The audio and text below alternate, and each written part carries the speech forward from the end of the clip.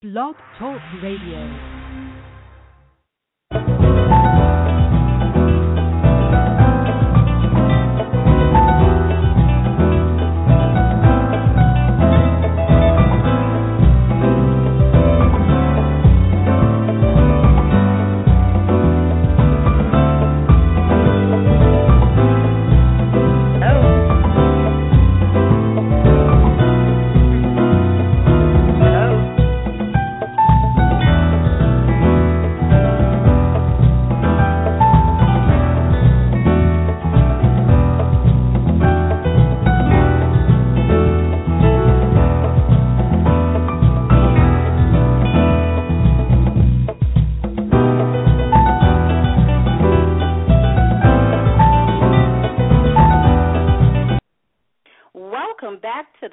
Literary Corner of Research at the National Archives and Beyond Blog Talk Radio.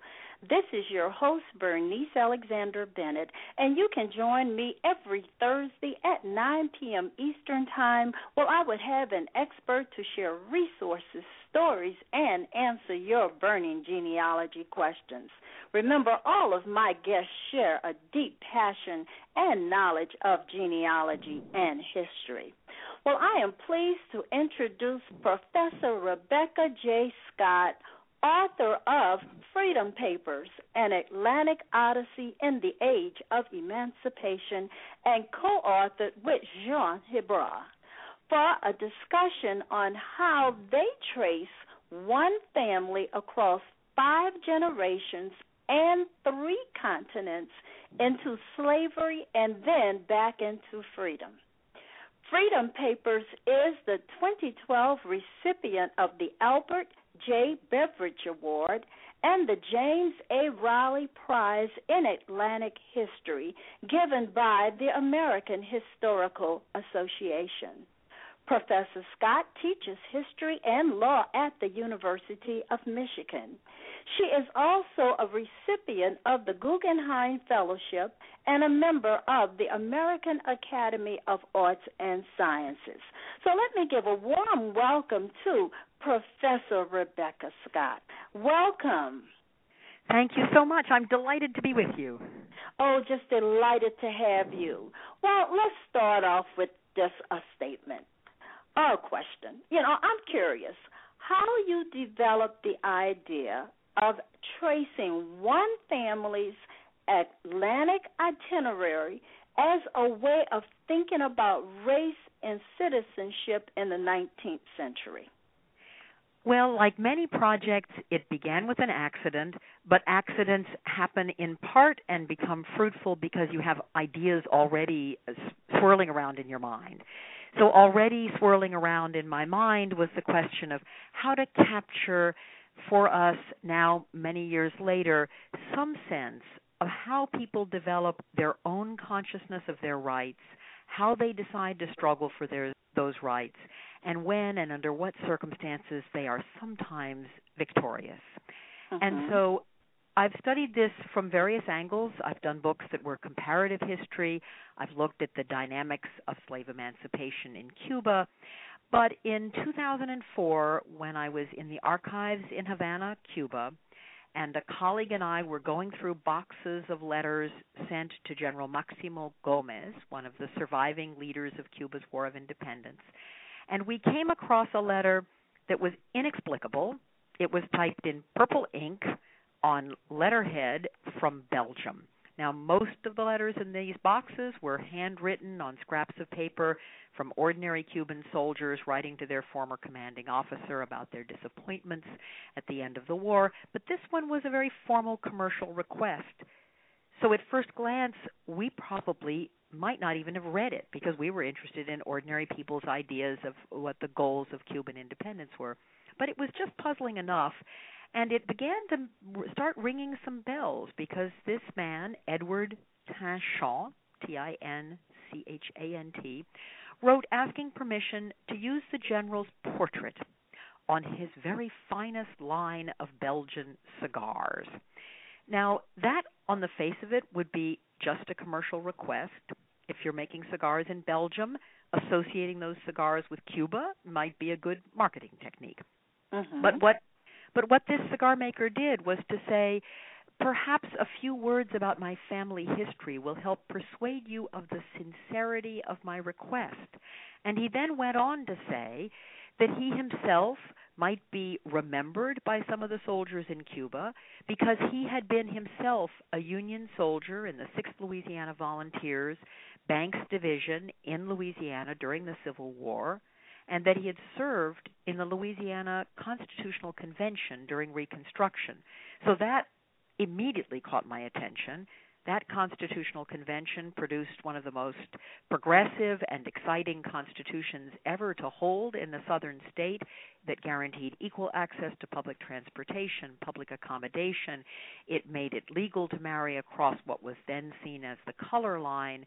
It was an extraordinary document, and I wondered, how on earth did a Belgian cigar maker end up writing Louisiana's Constitution? So the story just was puzzling. It just didn't make a lot of sense. And then he went on, Edward Tachon, in this letter to the general, to say, I'm born in France, and I am of Haitian descent.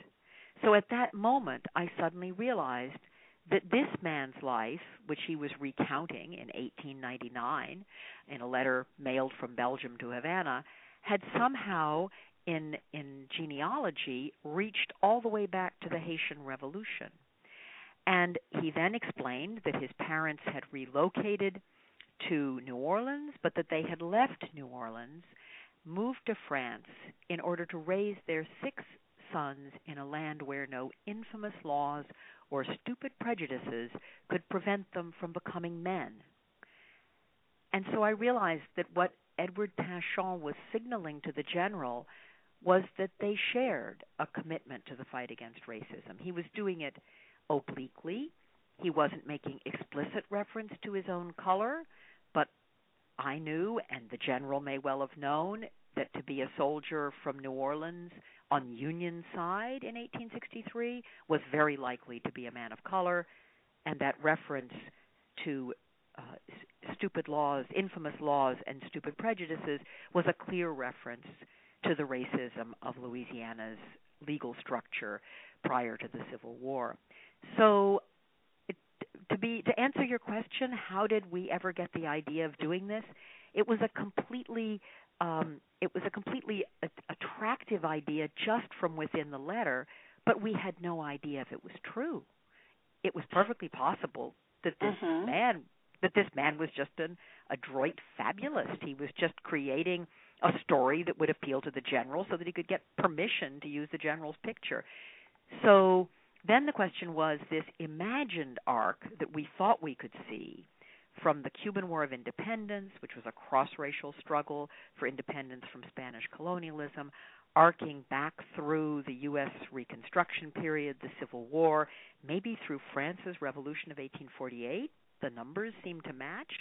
And then all the way back to the Haitian Revolution. So the question was, could you do it? Did this family somehow, in its person and in its memories, actually represent the great anti-racist struggles of the 19th century, even though they were only small single participants?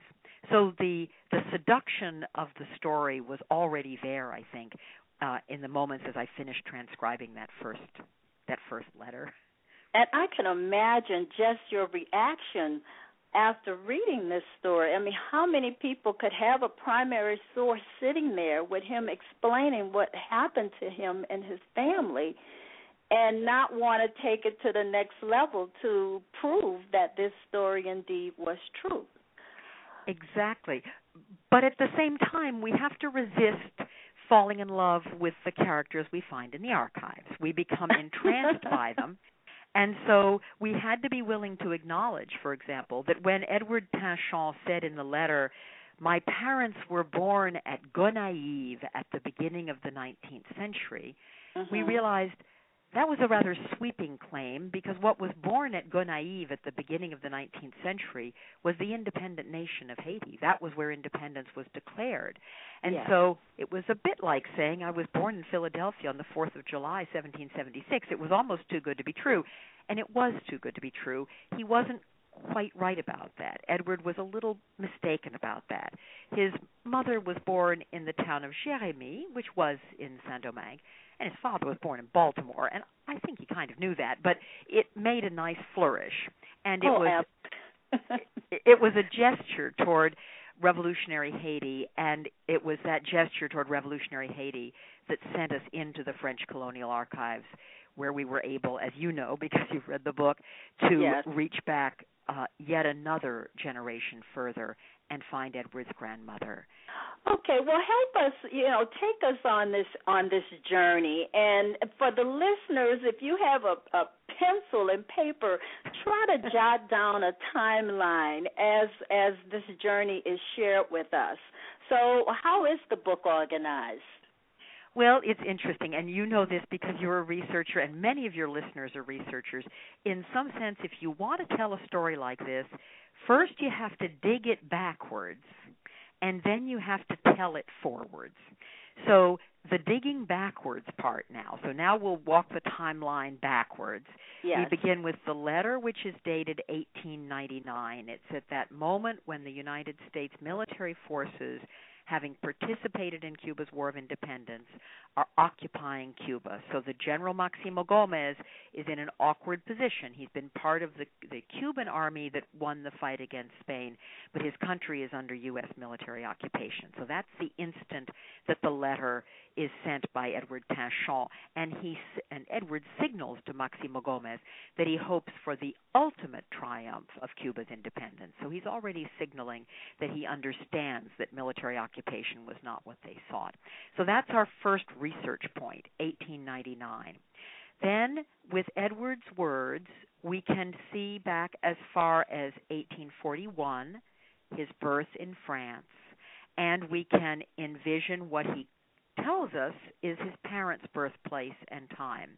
So it would be in Saint-Domingue, Haiti, at the very beginning of the 19th century.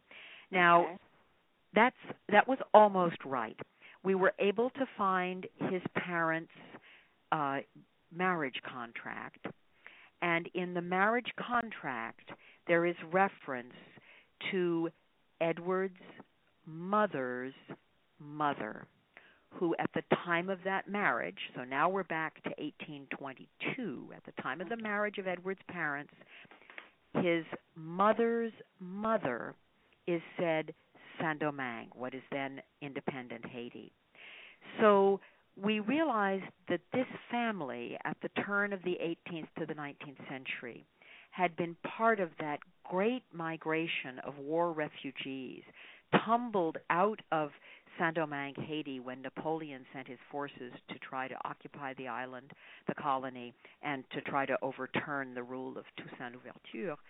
So that was what cued us to try to find traces of the generation even before Edward's mother, to try and find Edward's grandparents, particularly his grandmother, by looking into French colonial records and other records that might refer to those war refugees. Okay. And we succeeded thanks to our discovery of the baptismal record of Edward's mother, which named the two grandparents. We then consulted colleagues and we said, has anyone seen any reference to a man named Michel Vincent? And a colleague in Canada, Paul Lachance, sent us a note saying, well, 35 years ago I filled out a note card while I was sitting in the archives in Paris. Here's the reference. I think you'll find something on Michel Vincent in this particular source. So we called for the microfilm of that source from the Mormon microfilms from the Family History Library. And in that microfilm there was a little tiny reference to a freedom paper of a woman named Marie-Françoise. And so we thought, well, that was the first name. Those were the first names of Edward's mother's mother. Maybe this was her freedom paper. Now, here, this is a cautionary tale for myself and for your listeners. I didn't realize when I looked at those words, Marie-Françoise, I didn't realize how unlikely it was that any given freedom paper would actually be that particular Marie-Françoise. There were 500,000 slaves in Saint-Domingue. And as my French co-author, Jean Hébrard, said to me, Rebecca, do you realize how many of them were named Marie? And so there were thousands of women named Marie and thousands named Marie-Françoise. But I naively and innocently thought, that must be her. And so I had a conference engagement in France, and I climbed on it. Well, after the conference was over, I took a train to the French Colonial Archives in Aix-en-Provence, and I went and found the original volume, and I opened it up, and I tracked down the freedom paper, and I started to read it, and it said, I, Michel Vincent, own and hereby give freedom to Marie-Françoise, called Rosalie, black woman of the Poulard Nation, and to her 4 children. And I kept reading through, and it was him, and that was her. So we had had a stroke of extraordinary good fortune, and we realized that the 2 of them, that is to say, Edward's maternal grandparents, had fled as refugees, and so that was why the freedom paper was in an unusual source, in a consular record from Cuba, French consular record from Cuba. But the word in that document that really was electrifying was the word Poulard. Marie-Françoise, called Rosalie, black woman of the Poulard Nation. So I returned back to my teaching in my classes at the University of Michigan, and I rushed to talk to my Senegalese colleague Mamadou Diouf, and I said, Mamadou, I've just discovered that the grandmother of Edward Tanchon is of the Poulard Nation. What exactly does that signify? Laughed. He said, Rebecca, millions of people in Senegal speak the Poulard language. Were you not aware that it was one of the major ethnic groups of Senegal? And I said, no, I'm afraid I wasn't. And he said, well, there's lots to learn about the history of the trade in captives from the Poulard Nation across the Atlantic. And I said, well, when are you next going to Senegal, and can we go with you? So we did. We went to Senegal, and we tried to learn about what must have been the history of Edward's grandmother, taken captive probably in the middle valley of the Senegal River, probably sent as a captive out of the port of Saint-Louis du Sénégal, crossing the Atlantic to the French colony of Saint-Domingue, and sold into slavery, and only at that moment probably given the name Rosalie. Sold, interestingly enough, and I think for your listeners who were asking questions in an earlier session about the ownership of slaves within families of persons of African descent, the first person to whom Rosalie was sold was a man named Alexis Kuba, who was himself of African descent. He had lived most of his life as a slave. He had obtained his freedom. Shortly after obtaining his freedom, he purchased another slave, but the woman he purchased was his wife, and so he was able then to manumit her, having purchased her, and then to marry her and to legitimate their children. Then he purchased another slave, and my colleague Jean Hébrard did the math and looked at the data and said, oh, that was surely his mother-in-law. Probably his wife had said, you must also protect my mother from slavery. And so Alexis Kuba had already purchased 2 slaves in order to free them, and then he purchased the young Rosalie. So in answer to the question that's often asked, what did slavery mean within families who are themselves of African descent, we get a picture here of how complicated it was. So Rosalie may have been the first slave who was purchased actually to be employed as a domestic. The other 2 purchases that he made were to constitute his own family. But even Rosalie, we have no good way of knowing what kind of labor she did. We just know that she was subsequently sold, and again to a person of African descent, but this time to a very prosperous trader named Marthe Guillaume, who was a woman whose parents were African. She herself was of African descent, and she purchased Rosalie. And Marthe Guillaume did a fair amount of buying and selling of slaves, but in the case of Rosalie, she probably retained her as a domestic, because we know that a few years later, Marthe Guillaume decided to manumit Rosalie, to free her, and she went to a public notary to declare her intention to free Rosalie. But the governor refused to sign the manumission document. So in that circumstance, Rosalie probably began to live as if she were a legally free woman, but she would not have had proper proof of that freedom if anything happened. So at that point, we began to understand that the freedom paper that we'd found, dated 1803 and sitting in those consular records, was not actually Rosalie's true freedom paper. Rosalie had become free through the action of Martha Guillaume in releasing her, and then through the Haitian Revolution's abolition of slavery. She was already entirely free when Michel Vincent drew up that document that said, "She's my slave and I hereby free her."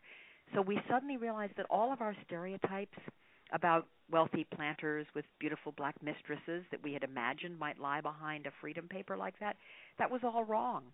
They were a couple. They had children. He was a Frenchman who was pretty poor.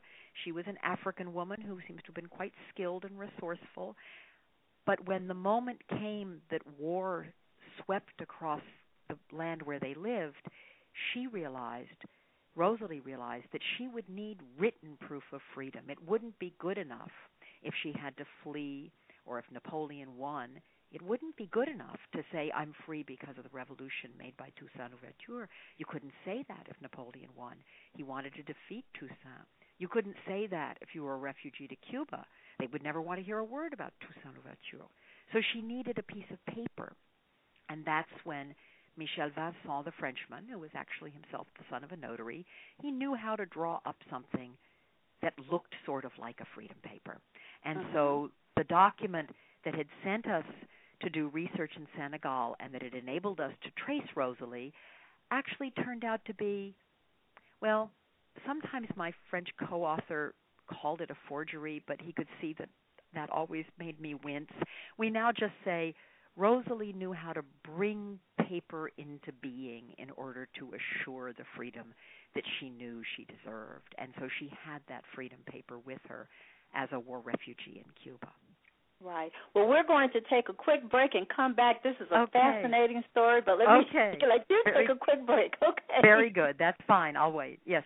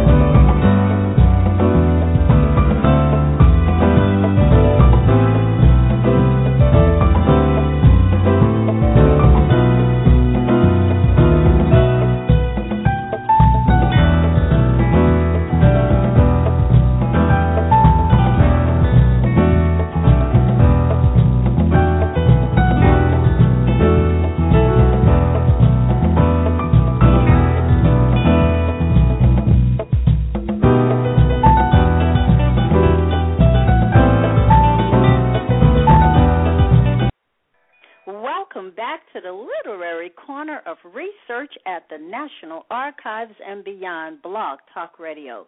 This is your host, Bernice Alexander Bennett, and you have been listening to a fascinating story being told by Professor and author Rebecca J. Scott. Well, we have heard about Rosalie. We know that Rosalie has been taken from Africa as a slave and sent to Saint-Domingue. So what we're hearing is that they're primary documents that are being found. And so I'm going to turn it back to you, Professor Scott, so that you can tell us more about this journey and what happens next. Thank you so much. And I also appreciate the comments that your listeners have been sending in. It's a real pleasure to know that people themselves have the journeys of research to develop and construct family narratives. It's an exciting enterprise that I think we're all involved in collectively. So in this saga of Rosalie, which, as I say, it is not a novel. It is a story that we pieced together from fragmentary documents. We have 5 documents about the period that Rosalie spent as a slave in Saint-Domingue. We have a few documents about the time she was a war refugee in Cuba. So from 1803 until 1808-09. So she was a war refugee in Cuba. Her daughter Elizabeth was with her. Her partner, Michel Vincent, who was older than she was, he passed away during the time they were in Cuba. So she had her child, and she had this freedom paper that had been created by Michel Vincent before he died. But these were very fragile proofs of freedom. And she was an African-born woman who was probably always at risk of potential re-enslavement. If someone had managed to make a convincing case to a judge that somehow he had had a claim to her or she had had a claim to Rosalie, she was always vulnerable. And then she became intensely more vulnerable in 1808 when Napoleon invaded the Iberian Peninsula. And so suddenly, war refugees, like the 10,000 people from Saint-Domingue who were in refuge in Cuba, suddenly these were French nationals in a Spanish colony at a time when Spain and France were now at war. And so all of the refugees were ordered to depart from Cuba.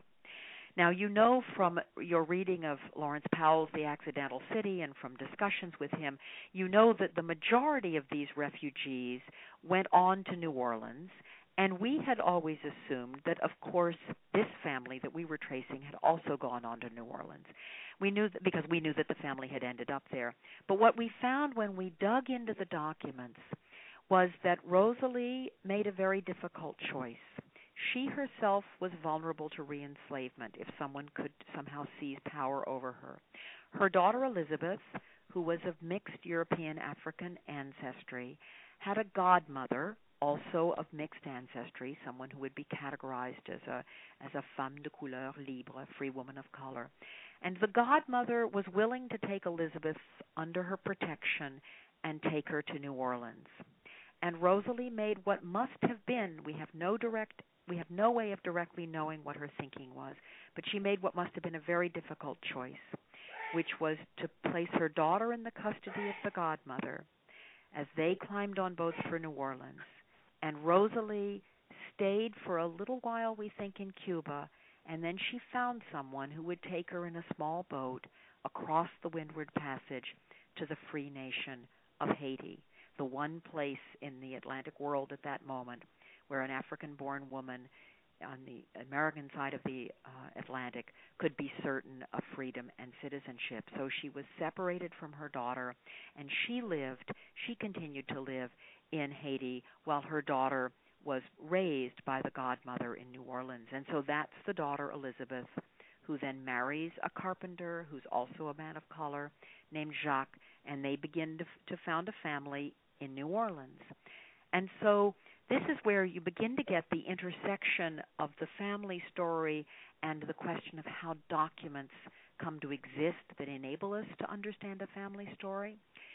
Elizabeth and Jacques did fairly well. He would buy small pieces of land and build a shotgun house and then sell the house and then buy another piece of land. And they had children. They had all boys. They had one after another boy. And in 1835, so at that point Elizabeth was 36 years old, she went to a notary in New Orleans, and the notarial records are probably the most important single source for us for understanding Louisiana history of this kind of people of color. She went to a notary and she said, I have here a copy, an official certified copy of my baptismal record back in French colonial Saint-Domingue. And although I was an illegitimate child, and I therefore have no surname, no family name, I can show you on this official copy that my father was present at my birth and he acknowledged his paternity, and therefore I wish to take on his last name. So we could see that Elizabeth, at the age of 36, was trying to take on the kind of name that a respectable married woman in New Orleans would have. She didn't want her name every time she signed a document to broadcast her illegitimacy and, by implication, the fact that her mother had once been a slave. And the notary, actually under Louisiana law, was prohibited from doing that because under Louisiana law, under the Civil Code of 1808, no person of color was permitted legally to trace paternity to a white person. In other words, you couldn't go to a notary and say, look, I have proof that this was my father. But in this case, the man in question was a Frenchman, and he was dead, and it was a long time ago, and the notary had done an awful lot of business with with Elizabeth's husband over the years as a carpenter, and so he went ahead and authorized her to correct her name, to rectify her name, as it says in the margin of the document. And thenceforth, Elizabeth would be able to sign with a first name, a Christian name, and with a surname. So she became Elizabeth Vincent.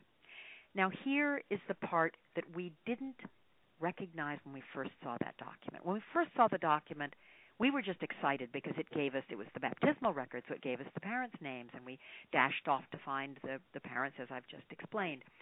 But later on, when we started to write the book forward, chapter by chapter, each chapter a different fragment of the generation arriving somewhere, and then each chapter closes with a departure. But when we were back writing the book, we looked at that document, and we both said to each other a little uneasily, how do you suppose Elizabeth suddenly got a copy of the proof of her birth at the age of 36? It didn't quite seem right, and I began to worry that my colleague would begin to use that word forgery again. And so we asked ourselves, how could she have had that birth? If she'd had the birth record for years, surely she would have brought it to a notary sooner. So then we did something that I'm sure many of your listeners have done. We went and looked at the alphabetical indexed passenger lists for the port of New Orleans. And sure enough, we found a boat having left Saint-Domingue, landing in the port of New Orleans just a few weeks before this notarial transaction took place. And on that passenger list was the name Rosalie Vincent. And we realized that her mother, her African-born mother, now in her 70s by that point, had decided that the risk of setting foot in the terrible slaveholding metropolis of New Orleans, it was worth running that risk to bring that document to her daughter so that her daughter could take on the form and the name of a respectable married woman and not be stigmatized by her illegitimate birth every time her name was signed.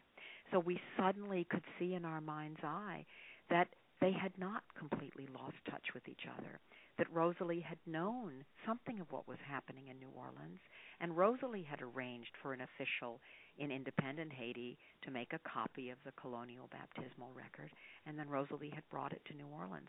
So we were tremendously moved by the realization that when Edward Tachon, years and years later, fought for equal rights, enlisted in the Union Army, stood on the floor of the Constituent Convention of Louisiana in 1867, spoke of himself as a son of Africa, argued for equal rights, argued for the equal rights of women, argued for the right of any woman to sue for breach of promise of marriage, whatever her color might be, that he was carrying a long Atlantic history on his shoulders, and that desire to make certain that women would not be abused by the barriers to marriage between themselves and the men with whom they lived.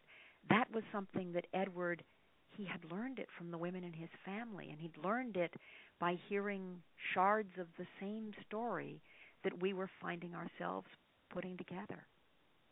It was for us a moment of enormous emotion and historical satisfaction.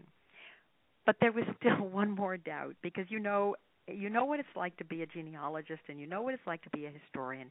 You want to make certain that you've gotten it right. You don't want to tell a story that's too good to be true and it turns out that it's false.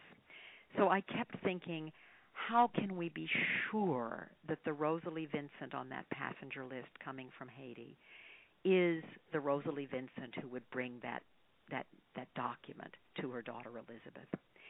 And we were able to confirm it in the following way. We went and looked at the baptismal records for that very selfsame year in New Orleans, 1836. It turned out Elizabeth herself had just had a baby, and they took the baby to be baptized in St. Louis Cathedral in New Orleans. And so, of course, as you know, at a Catholic baptism, there's the father and the mother, and the baby and the priest and the godfather, which in this case was also the half brother of the father, and then we looked on the line where the priest would inscribe the name of the godmother, and there it was, Rosalie Vincent. At that moment in her life, Elizabeth, who was a woman of color but of mixed ancestry, and she was free and she was legally married, and she turned to an African-born woman in her 70s who had come on that boat from Haiti to provide the spiritual protection for her child. And that's how we knew that Rosalie had made it. We don't have another document about Rosalie. We don't know what happened after that baptism, but we know that she'd made it there and she'd been able to stand there as her grandson was baptized. Well, that's fantastic. Well, we have a question coming in. Okay. So I have the line open, so you can go ahead on and ask your question. Very good. You should hear something in a few minutes. Okay, very good. I have opened the line. Okay. Okay, you can ask your question now. Good evening. Hello. Good evening. My name is Michael Henderson. I am glued to this story here. It is so fascinating. I can't tell you. You made a comment, and I wanted to kind of go back to it. You mentioned in 1808 in Louisiana there was a law that was passed whereby no free person of color could claim or trace their ancestry back to a white European. Exactly. Could you share that? I'd be happy to explain it. In the Louisiana Civil Code is drawn up in 1808, and the process of tracing paternity in that case means not, of course, what we would think of as genealogically tracing back one's ancestry, but it means actually legally going and asserting that a person is your father. And so that's something which, for example, a white person could do vis-a-vis some other white person. They could say, you could go to court and you could say, I've been improperly disinherited. Mr. So-and-so was actually my father. Here is my proof. And then you might, for example, make a claim on the inheritance. But the code said that legal action of claiming paternity, of trying to prove paternity at law for the purposes of recognition or inheritance, that persons of color were simply barred from undertaking that legal process. So quite independent of who their biological father actually was, they were not permitted to go at law and say, wait, there's been a mistake. That was my father. I should have inherited that house. So it's a question of the legal proof of paternity.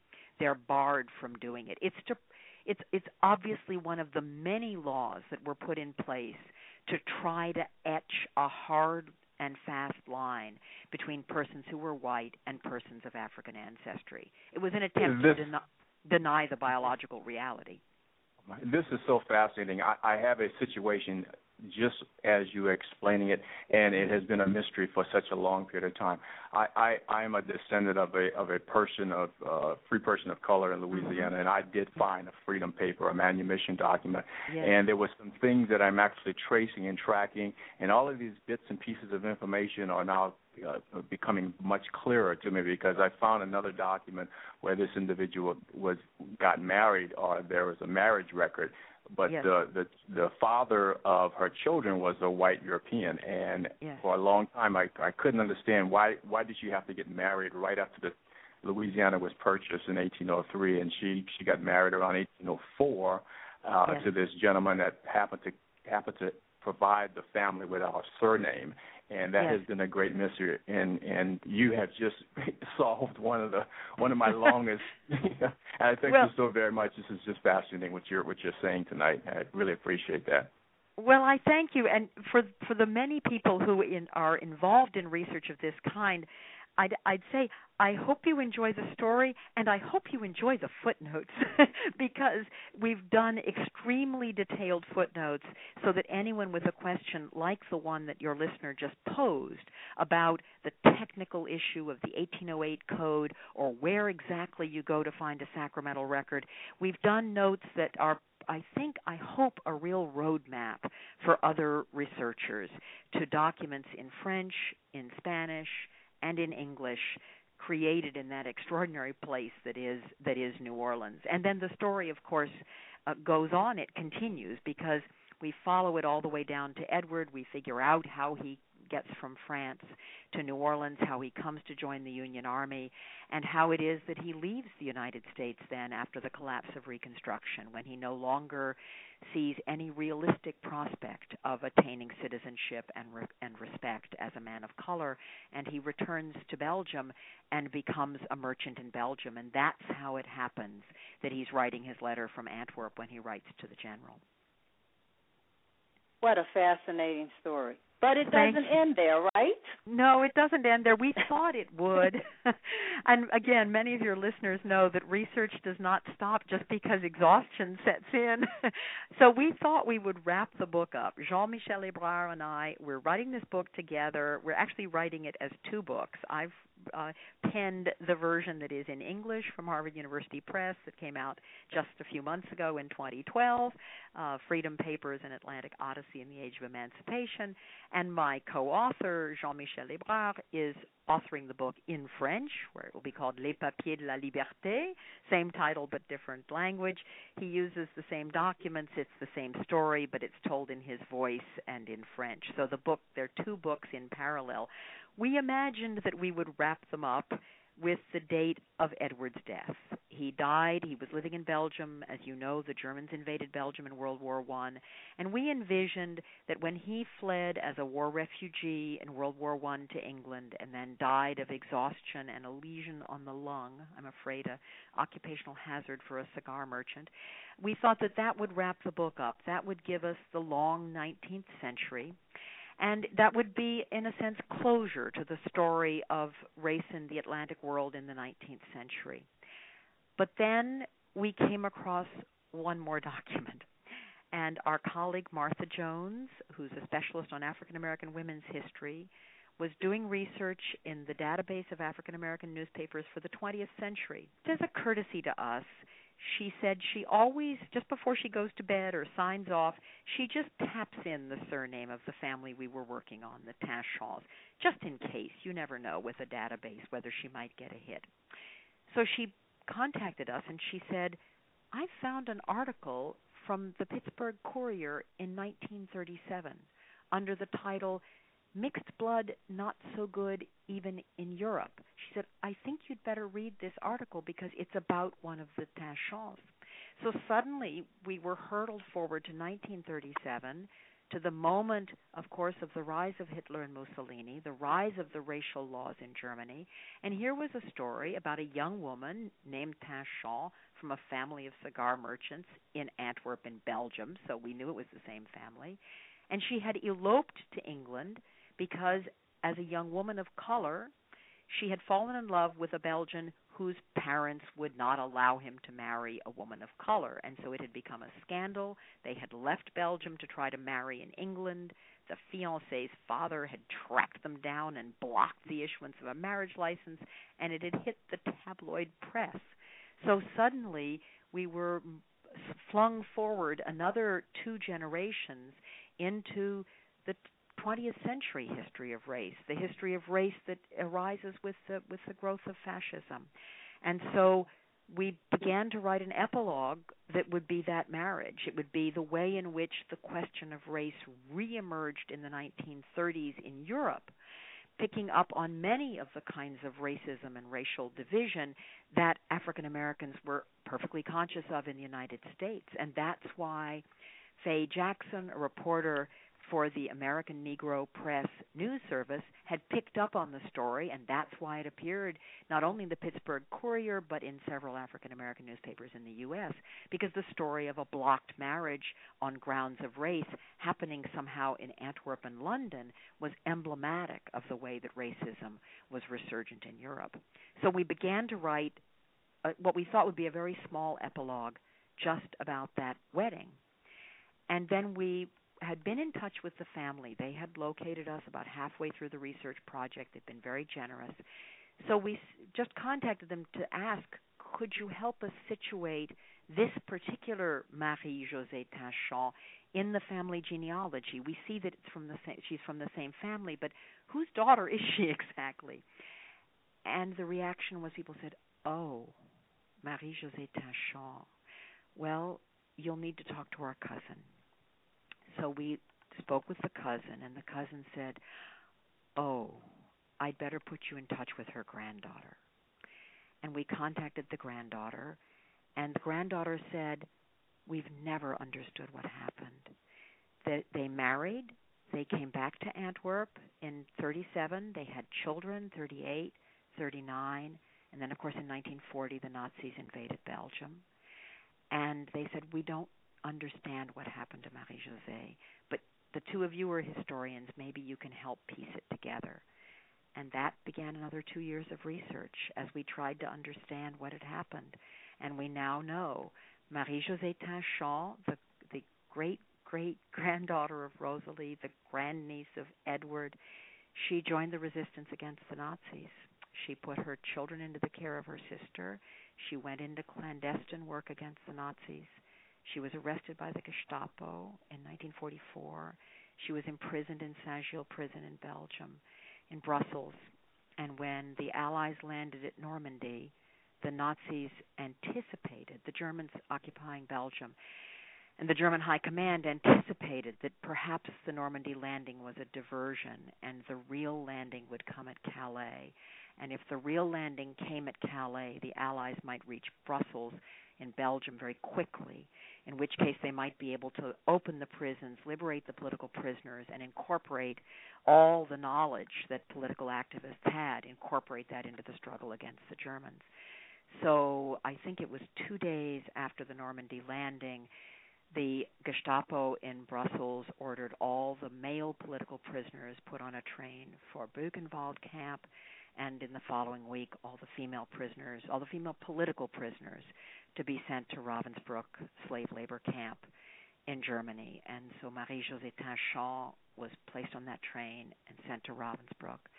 And we realized, to our horror, that Ravensbrück was indeed a slave labor camp. It was privately owned. It was it was owned by members of the SS. It was operating within, obviously, Nazi policy, but it was providing workers to an electronics factory, and then they were also working within the camp to produce uniforms. And they were worked as slaves were worked beyond human capacity for endurance.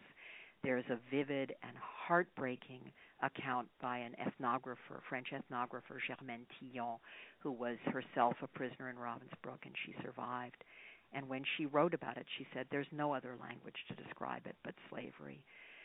And Marie-Josée was worked there as a slave laborer. She became ill. We don't know exactly what happened. And then she was sent to the gas chambers, and she was gassed by the Nazis 2 weeks before the Russian army liberated the camp. And that, I'm afraid, is the epilogue we never meant to write. We never meant to write it.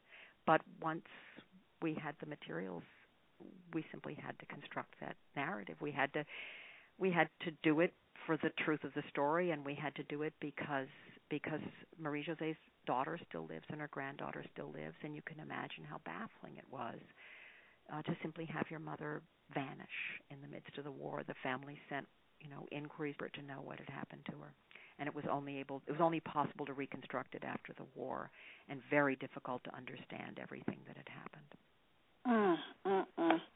Wow. The only possible. There's no way to make that story other than sad at the end. There's no way to make it other than sad that a book that opened in a slave ship leaving Senegal closes in a slave labor camp in Nazi Germany. There's no way to make that other than sad. The book itself, of course, is full of the story of how people managed, of how they coped, of how they met challenges, of how branches of the family achieved some prosperity. And in truth, even now, when Marie-Josée is just a memory, it's a memory now that has a shape and a weight. We have Marie-Josée's picture on the cover of the book. People can click on the website of Harvard University Press. They'll see the cover, or they can go to my website, RebeccaJScott.com. Right, and I think most of the people perhaps have seen the cover of the book because she is beautiful. She's beautiful. That's the passport picture she had made in the day she turned 21 in 1937, so that she could cross the English Channel and marry the man she believed that she loved. But the story, in some sense, by putting it together as a story, there's no way we can breathe life back into people who are gone, but we can perhaps tell their story in a way so that it becomes something we can reach for, and also leave the story a little bit open so that maybe someone else can also reach for part of it and develop aspects of it that we did not. So we hope there's a beautiful quotation from a French historian. If you'll allow me to read one sentence that we quote at the very end of we actually quote it not at the end of the book, but deep at the end of our acknowledgments. And this is a French historian named Arlette Farge, and she's written a beautiful book called The Allure of the Archive, one that she'll want to talk about on this program when it's published. It's coming out from Yale University Press in the fall. And here's what Arlette Farge says, and I think many of your listeners will recognize this feeling. She says, "One does not bring back to life those whom we find cast up in the archive, but that is no reason to make them suffer a second death. The space is narrow within which to develop a story that will neither cancel out nor dissolve these lives, that will leave them available so that one day and elsewhere another narrative may be built from their enigmatic presence." Wow. That's wonderful. That's beautiful. And we have a question coming in. Okay, I'm delighted. Yes. Okay. You have a question or a comment? Yes. Can you hear me? Yes, I can. Okay. Wow. I'm stunned by this story. My initial question, in fact, has since evaporated.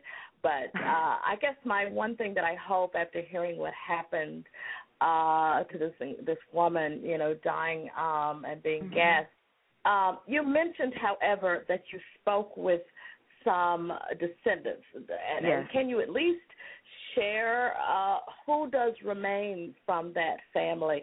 I guess I'm trying to find a happy ending for myself. I'm trying to at least know that there are some descendants of Rosalie who still can say, yes, this is our great ancestor who has some legacy. I just want to know who was it that you were in contact with who was the granddaughter of the person whose story was in the Courier. Can you share that a little bit? I'm happy to. And actually, they're a big family. There are many descendants. One of the people who was enormously helpful to us was a man named Philippe Struif, who lives in Brussels, and he has, I think he has 10 brothers and sisters. Oh. So they're Jacques and Elizabeth had 6 boys, and then they all of them married and had children. So it's a wide and extended family. The sad story of Marie-Josée is particularly powerful and relevant because of the issue of racial discrimination and the ways in which violence is imposed upon people. But I don't mean to suggest that the line was extinguished. So there are a whole batch of Tinchons in Belgium. In fact, when I took the first copies of the book to Brussels last summer, even their 12-year-old nephew came to get an inscribed copy. So there are many Tinchons flourishing under various surnames, of course, because there have been marriages and remarriages. And on Marie-José's side, the woman who died in the camps, her daughter survived. Her daughter lives on a little farm on an island in the Atlantic where she cultivates a garden and imagines all the different places that her family had been. She remembers always hearing when she was growing up about a branch of the family in Mexico, and there are still descendants of the family in Mexico. Wow. And then Marie-José's granddaughter, Michelle Kleinjen, is an artist. She lives in the south of France.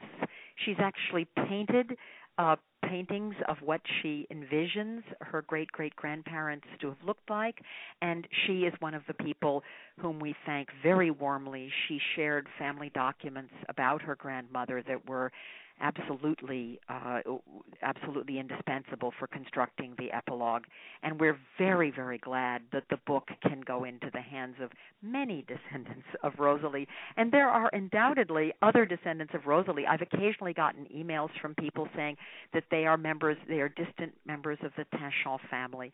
So maybe being on Blog Talk Radio, and if people post it on their Facebook pages, we'll find some more, and they'll learn that this portion of the story has been reconstructed. So for the family, there is great satisfaction, exactly as you anticipate, in being able to draw the story together. And what they are now is very impatient for my colleague Jean-Michel Hébrard to finish the French edition, because for Belgians, of course, that's the language, for French-speaking Belgians, that's the language that will be most accessible.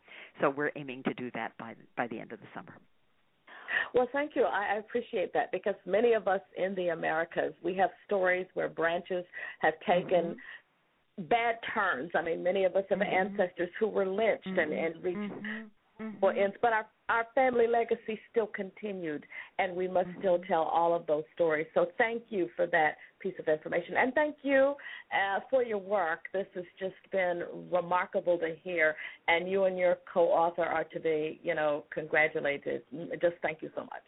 Thank you, and thank you all for listening, because as we were telling the story, someone said to us, you have lightning in a bottle. I had never heard that phrase before, but I liked it. And, of course, for us, our great ambition is to just make sure that anyone who would enjoy reading the book, would enjoy reading the story, finds out about it. Because, when you publish a book with an academic press, it means it's available everywhere. Anybody can click on Amazon or Barnes & Noble or Harvard University Press's own website.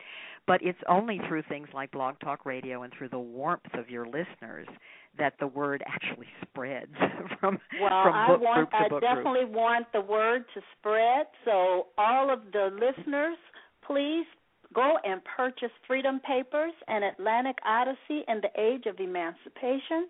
This is a book that you definitely want to put on your Christmas list. And thank you so, so very much. I mean, you've been talking for about an hour. Think it's time to take a break, but you have been wonderful, and you are an excellent researcher as well as a fantastic storyteller. So thank you very much for sharing this wonderful story with us. Well, I hope everyone will tune in next Thursday to hear Margot Lee Williams. Margot will share with us her journey to get a site, the Congregational United Church of Christ, commissioned as a cultural heritage site in Randolph County, North Carolina. And so this is going to be a very interesting show. So thank you so much for tuning in tonight. And remember, your ancestors left footprints. Therefore, you should follow the clues that are presented to you through oral history, family records, and research at the National Archives and beyond. Remember to listen to the African Roots podcast tomorrow, and also continue this discussion on the Research at the National Archives and Beyond Facebook page, as well as AfriGenius.com. Thank you for joining Research at the National Archives and Beyond Blog Talk Radio. This is your host, Bernice Alexander Bennett, and I look forward to you joining me next Thursday. Good night, everyone.